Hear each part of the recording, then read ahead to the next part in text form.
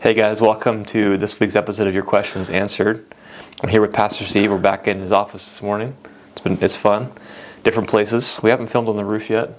Perhaps we'll do that in my other office, but maybe in the spring, brother. Yeah, well, next to the new units. Thanks, Noah, by the way, on getting those installed. Anyway, so back to this past week's sermon. You talked about strongholds. I was joking with you earlier. I didn't create an exact count, but I feel like this past Sunday was the Sunday you had the most, like, almost wrapping up, or just one more point, or 2 minutes left. So it was really good. I think it was awesome to hear. I won't throw you under the bus too much because I struggle with like added things, and there was all good stuff that you added. Well, so. I feel like at least two of those are just one more story. Yeah. So that's different than one more point. Well, your last story was about the dog, and that was really profound. Actually, talked about cleaning the wounds and about how we, even in the pain, there's sometimes good that comes out of that pain too.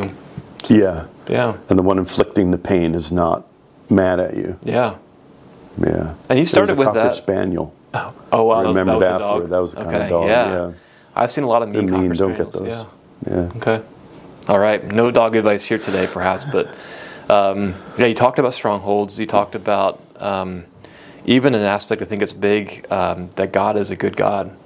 I think God. We say this, and I don't know if we really know what it fully means when He loves us. That He actually loves us even in our sin.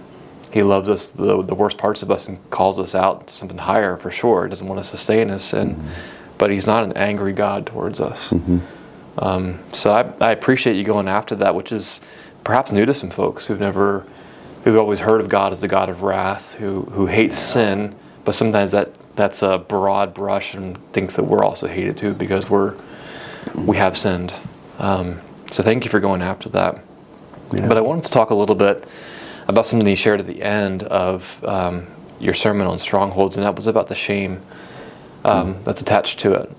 You had mentioned about how related it to the recent COVID pandemic that we've gone through as a world, and how people were shamed for getting COVID because perhaps other people made assumptions about they weren't vaccinated or they were a risky behavior, that kind of thing. But you paralleled it and tied it into the shame that people feel for having a stronghold in their life, as if. But I wanted to ask a question about that, and this is related.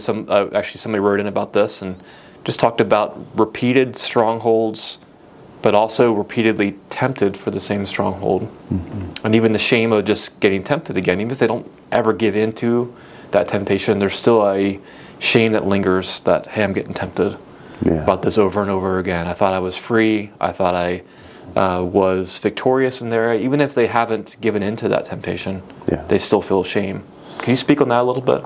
Yeah. Well, I think the temptation one's a little bit easier to address. Hebrews says that Jesus, the great high priest, was tempted in all points just like you and I. Yet He was without sin. So that's where it's different, right? He didn't sin. He never gave in to the lie. He never ate from the fruit of the other tree. But He was tempted in every way. Adam and Eve were not sinful when they were tempted. They were pure. They were in the image of God, undefiled at that point. It's not a sin to be tempted. The devil will always probe. It's like he sends demons or whatever into our lives, and he's always probing, looking for the spot. And he'll be at it for our entire life, as he was with Jesus. So that's not a problem. If you're tempted, congratulations, the devil's afraid of you. He fears all of us. We were created by God to rule over all the works of His hands. That includes the fallen angels. It includes the devil and all of his minions. So we have authority already over them. We are the rightful heirs of earth. And we belong in that position of authority. So being tempted, not a problem.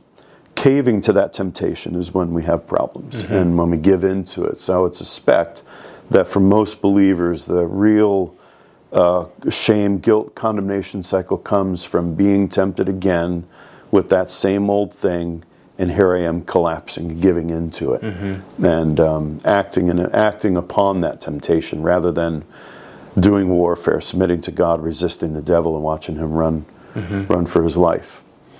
Yeah, you mentioned that verse about submitting to God, resisting the devil. Do you think that some people would take that out of order? Sometimes they try to resist the devil first? 100%. I think that's the source of all religious striving.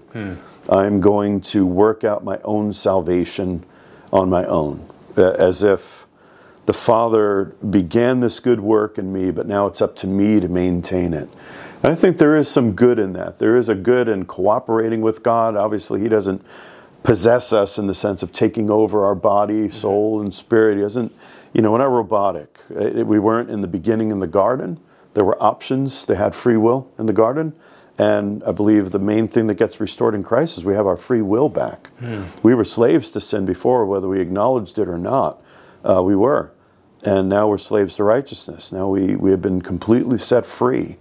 And now we can't help but be righteous. So I think what I was getting at with that, maybe where this other question comes from, is that if we're in sin and we perpetuate a certain sin practice, we're living untrue to our actual identity that now we know. We're in Christ. That means now we know what we were made to be. We have an internal knowledge. I am a son of God. The Spirit confirms that we are the children of God. And so when we behave otherwise, we have this conflict within ourselves. It's not God creating conflict in our lives now. Now the conflicts and the war is right in here. And that's why we're discussing strongholds and spiritual warfare, because this is where it happens. In here and in here. And that's the source of it. So a moral failure in light of that is usually where Christians end up, down in that shame, guilt, condemnation cycle. And you've preached before on shame. I actually had a sermon a few months ago about, it's a while ago, before David, I think, before you're... See, now you're 40, so now time begins to take on different meaning. Yeah. But yeah, so it was a while ago, probably 6 months or so ago, you had or maybe even last year. Wow, time does fly. There we go. You just wait. Yeah, you spoke about there is a certain measure of healthiness to experiencing shame, because that is a communication of your spirit, your soul, even that God's speaking to you and saying, this is wrong. My conscience is speaking to me, this is wrong. It's what we do with that shame. It's the negative aspect. If we hide and run away like Adam and Eve did from God, or we run towards Him. That always gets me, that in the Garden of Eden, that God was still looking for Adam and Eve. After they sinned, after they did the one thing He told them not to do. Only one rule. You couldn't keep one rule. That would have been me in that situation. But they were, in that sense, the first members of the church. The ecclesia literally means the called out ones. So God called to Adam and Eve, where are you? So they were the first members of the church. With all respect to Dante, they're not at the bottom of the lowest level of hell because of all of what they brought in the world. But I think we're getting off on a rabbit trail. No, this is okay. That was on me. Yeah. No, I appreciate it. So, to summarize, being tempted is not a sin in and of itself. Even if you're repeatedly tempted. You said it's almost like a congratulations that the devil is after you now. Means you're doing something right, actually. Walking in holiness, or starting to walk in holiness towards God. What happens over the course of time is you now build a righteous stronghold on top of that former demonic stronghold. Is that the voice of temptation diminishes. It's not as strong as, like, let's say you're an addict. Like drugs, alcohol, they have a voice. Like, people have described it even, that have been deep in, like, crack or heroin addiction. It's like a voice that's right there. The longer you get away from it, the more you build righteous strongholds on top, that voice just fades into nothingness. And although the temptation is still there, you'll look at it and go, wow, I can't believe I ever fell for that. That's kind of how temptation works as you mature in Christ. But I think you asked a question, and we're talking too about, what if I do keep falling into it? And no, I feel condemned. I feel ashamed of all of it. So I wanted to read something. You mentioned to me that this was the question, and this passage in John came up. So this might put some, especially new believers, at rest about a truth. Chapter 1, verse 5. This is the message we've heard from Him and announced to you, that God is light and in Him is no darkness at all. If we say that we have fellowship with Him, but we walk in the darkness, we lie and do not practice the truth. So right there I can say that if somebody is intentionally walking in sin, like eyes wide open, I'm tempted, I don't care what God says, I'm going to do this anyway, that verse is for you. You are intentionally walking in darkness now. I'm not talking about bondage. I'm not talking about, oh man, I blew it again. That's, even the tone of that is not, I don't care. It's not this arrogant, proud, I know what God says, but I'm going to do the opposite kind of thing. Like, we're not pulling a Jonah on this. Gotcha. That's a verse for the Jonahs out there. If you are walking in darkness on purpose and living a double life, please don't receive what I'm about to share with you as being for you, because you are on purpose shaking your fist in rebellion against heaven. That's a dangerous thing to do. And you can't then expect the promises and blessings of God to flow, because you just swung your double door gate wide open to hell, to say, I'm actually partnering with hell while pretending to partner with heaven in my life. And it just doesn't work. You know, that's a hard word, I know, and but it's Bible, it's true. And I say because I love you, because I don't think, over the years we see these people just completely fall apart.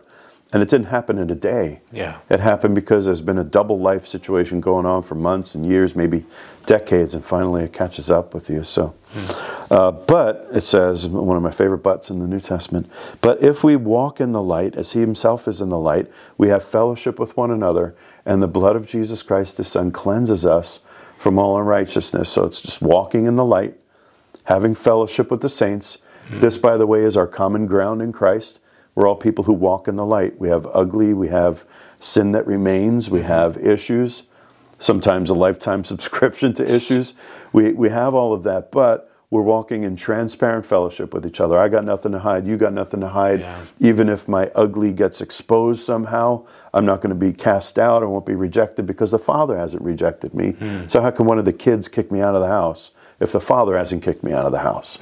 So, but then it goes on, and this is the comfort I want to bring to those who are experiencing that shame, guilt, condemnation cycle. If we say that we have no sin, we are deceiving ourselves, and the truth is not in us. So this is John writing to believers that he himself discipled.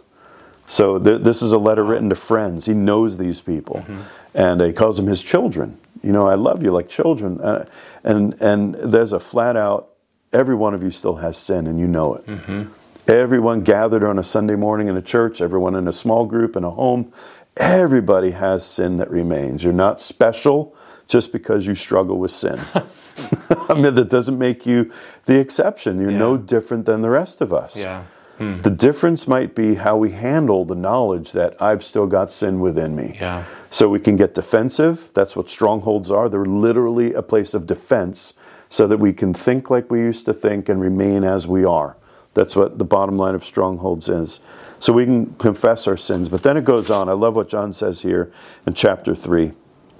Little children, let's not love with word or tongue, but in deed and in truth.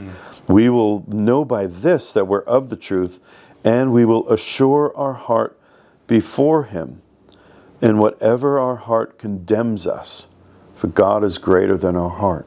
I just love that verse. In whatever our heart condemns us, God is greater than our heart. God is greater than your shame. God is greater than your own self-punishment. This whole concept of, well, I deserve God's wrath now, and since he won't give it to me, I'm going to put it on myself. That's what guilt, shame, condemnation is all about. I'm going to punish myself since God's not punishing me. What we're doing when we do that is saying, number one, God's not a fair judge.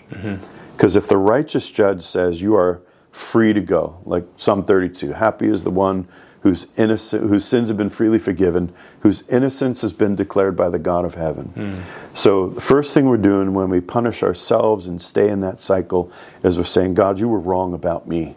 You might have got, I know, all these other people that received your grace, but I don't deserve it. So I'm going to just go take care of the judgment that you missed with me. We're saying that the cross wasn't sufficient for me. It worked for everybody else, but it doesn't work for me. So we're doing that. We are saying that there is a limit to the power of that cross when we do that to ourselves. And the problem is, I'm going to bring this out a little bit more on Sunday with forgiveness, unforgiveness, that whole issue is that if we haven't received it from the Lord, how can we then go dispense it to others? You have to, we minister out of an experience that we've had with the Lord, where we know what a wretch we are. We've seen the depravity, and if we had no external restraints, what we would actually do with our lives. And when we come to Christ then, and we get in this land of grace that we now live, all of that can be left behind. So I think maybe to summarize, and I said these words already, just as to make sure I get this through. Yeah. You're not special just because you still struggle with sin. You're no different than the rest of us. And I think I've talked to a few dear brothers and sisters who feel like their sin disqualifies them from fellowship with the body. Like they would rather stay at home and actually feel like they are punished. That's their punishment, to stay at home instead of coming and walking in the light. These are people who genuinely believe that they know what they've done is wrong, and they're actively stepping away from it, but they still feel they disqualify themselves from stepping into the church. And I think when you read that passage, what struck me is walking in the light was first, but then having fellowship was second too, which includes fellowship with the rest of the body. Yeah. And obviously the main reason why people don't feel comfortable with that is because they became vulnerable in a situation somewhere, shared their sin with somebody, or it got found out, whether they confessed it themselves or it got exposed somehow. And saints of God in their lives rejected them. Yeah, wow. Or in some way communicated, wow, shame on you, and maybe not using those words, although I've heard some people do that. And so it reinforces what our heart already wants to believe, which is that I'm not deserving of the grace of God. There's something different about me and worse about me. I'm the chief of sinners, as Paul described himself. I think Paul was, he described it in terms of, I, the chief of sinners, as being, I recognize without Christ, I remember what I was. And I know that without Christ, I could become that again. So there's this always dependency, walking in the light. There's an always dependency on the Father like that, for that kind of grace. But I think what we often fail to really grasp is that all the wrath of God that we deserved was poured out on Christ on that cross. As the song says, the wrath of God was satisfied. Yeah. Which song is that? In Christ alone. In Christ alone. Yep. I mean, hymns were how people of old sang their doctrine, because they were largely illiterate, so it was a good way of getting theology out there. But the wrath of God was satisfied on the cross. There's nothing left for us. There's no more wrath. God wasn't holding it back for another occasion. Everything that God would have done to punish us, the chastisement that brought us peace with God, was laid upon him on that cross. There's nothing left to do. That's a great way to end, I think, today. Awesome. Yeah. I mean, just to relish in that truth of the finished work of God. Yeah. Yeah. Wow. Well, thank you. Thank you for sharing. It's exciting to keep stepping into walking in the light, to establish new strongholds. I love what you talked about on Sunday about it having been a stronghold is a living thing, too. So just as we're cutting off the wrong strongholds, where we've allowed demons and demonic strongholds to engage, kind of like cutting the root of a plant. You talked about the morning glory a little bit too. That's a big deal. Yeah. I was having a good day, Todd. You had to bring that up. Well, I've had plants too. We have a root of something in our bushes that we have to chop and hack out. But it is a living thing. So, but establishing a new stronghold on top of that, that displaces everything else. Yeah. Yeah. Praise God. Amen. Well, thank you guys for connecting with us this week. We appreciate you. We appreciate your desire to go after all of what God has for you.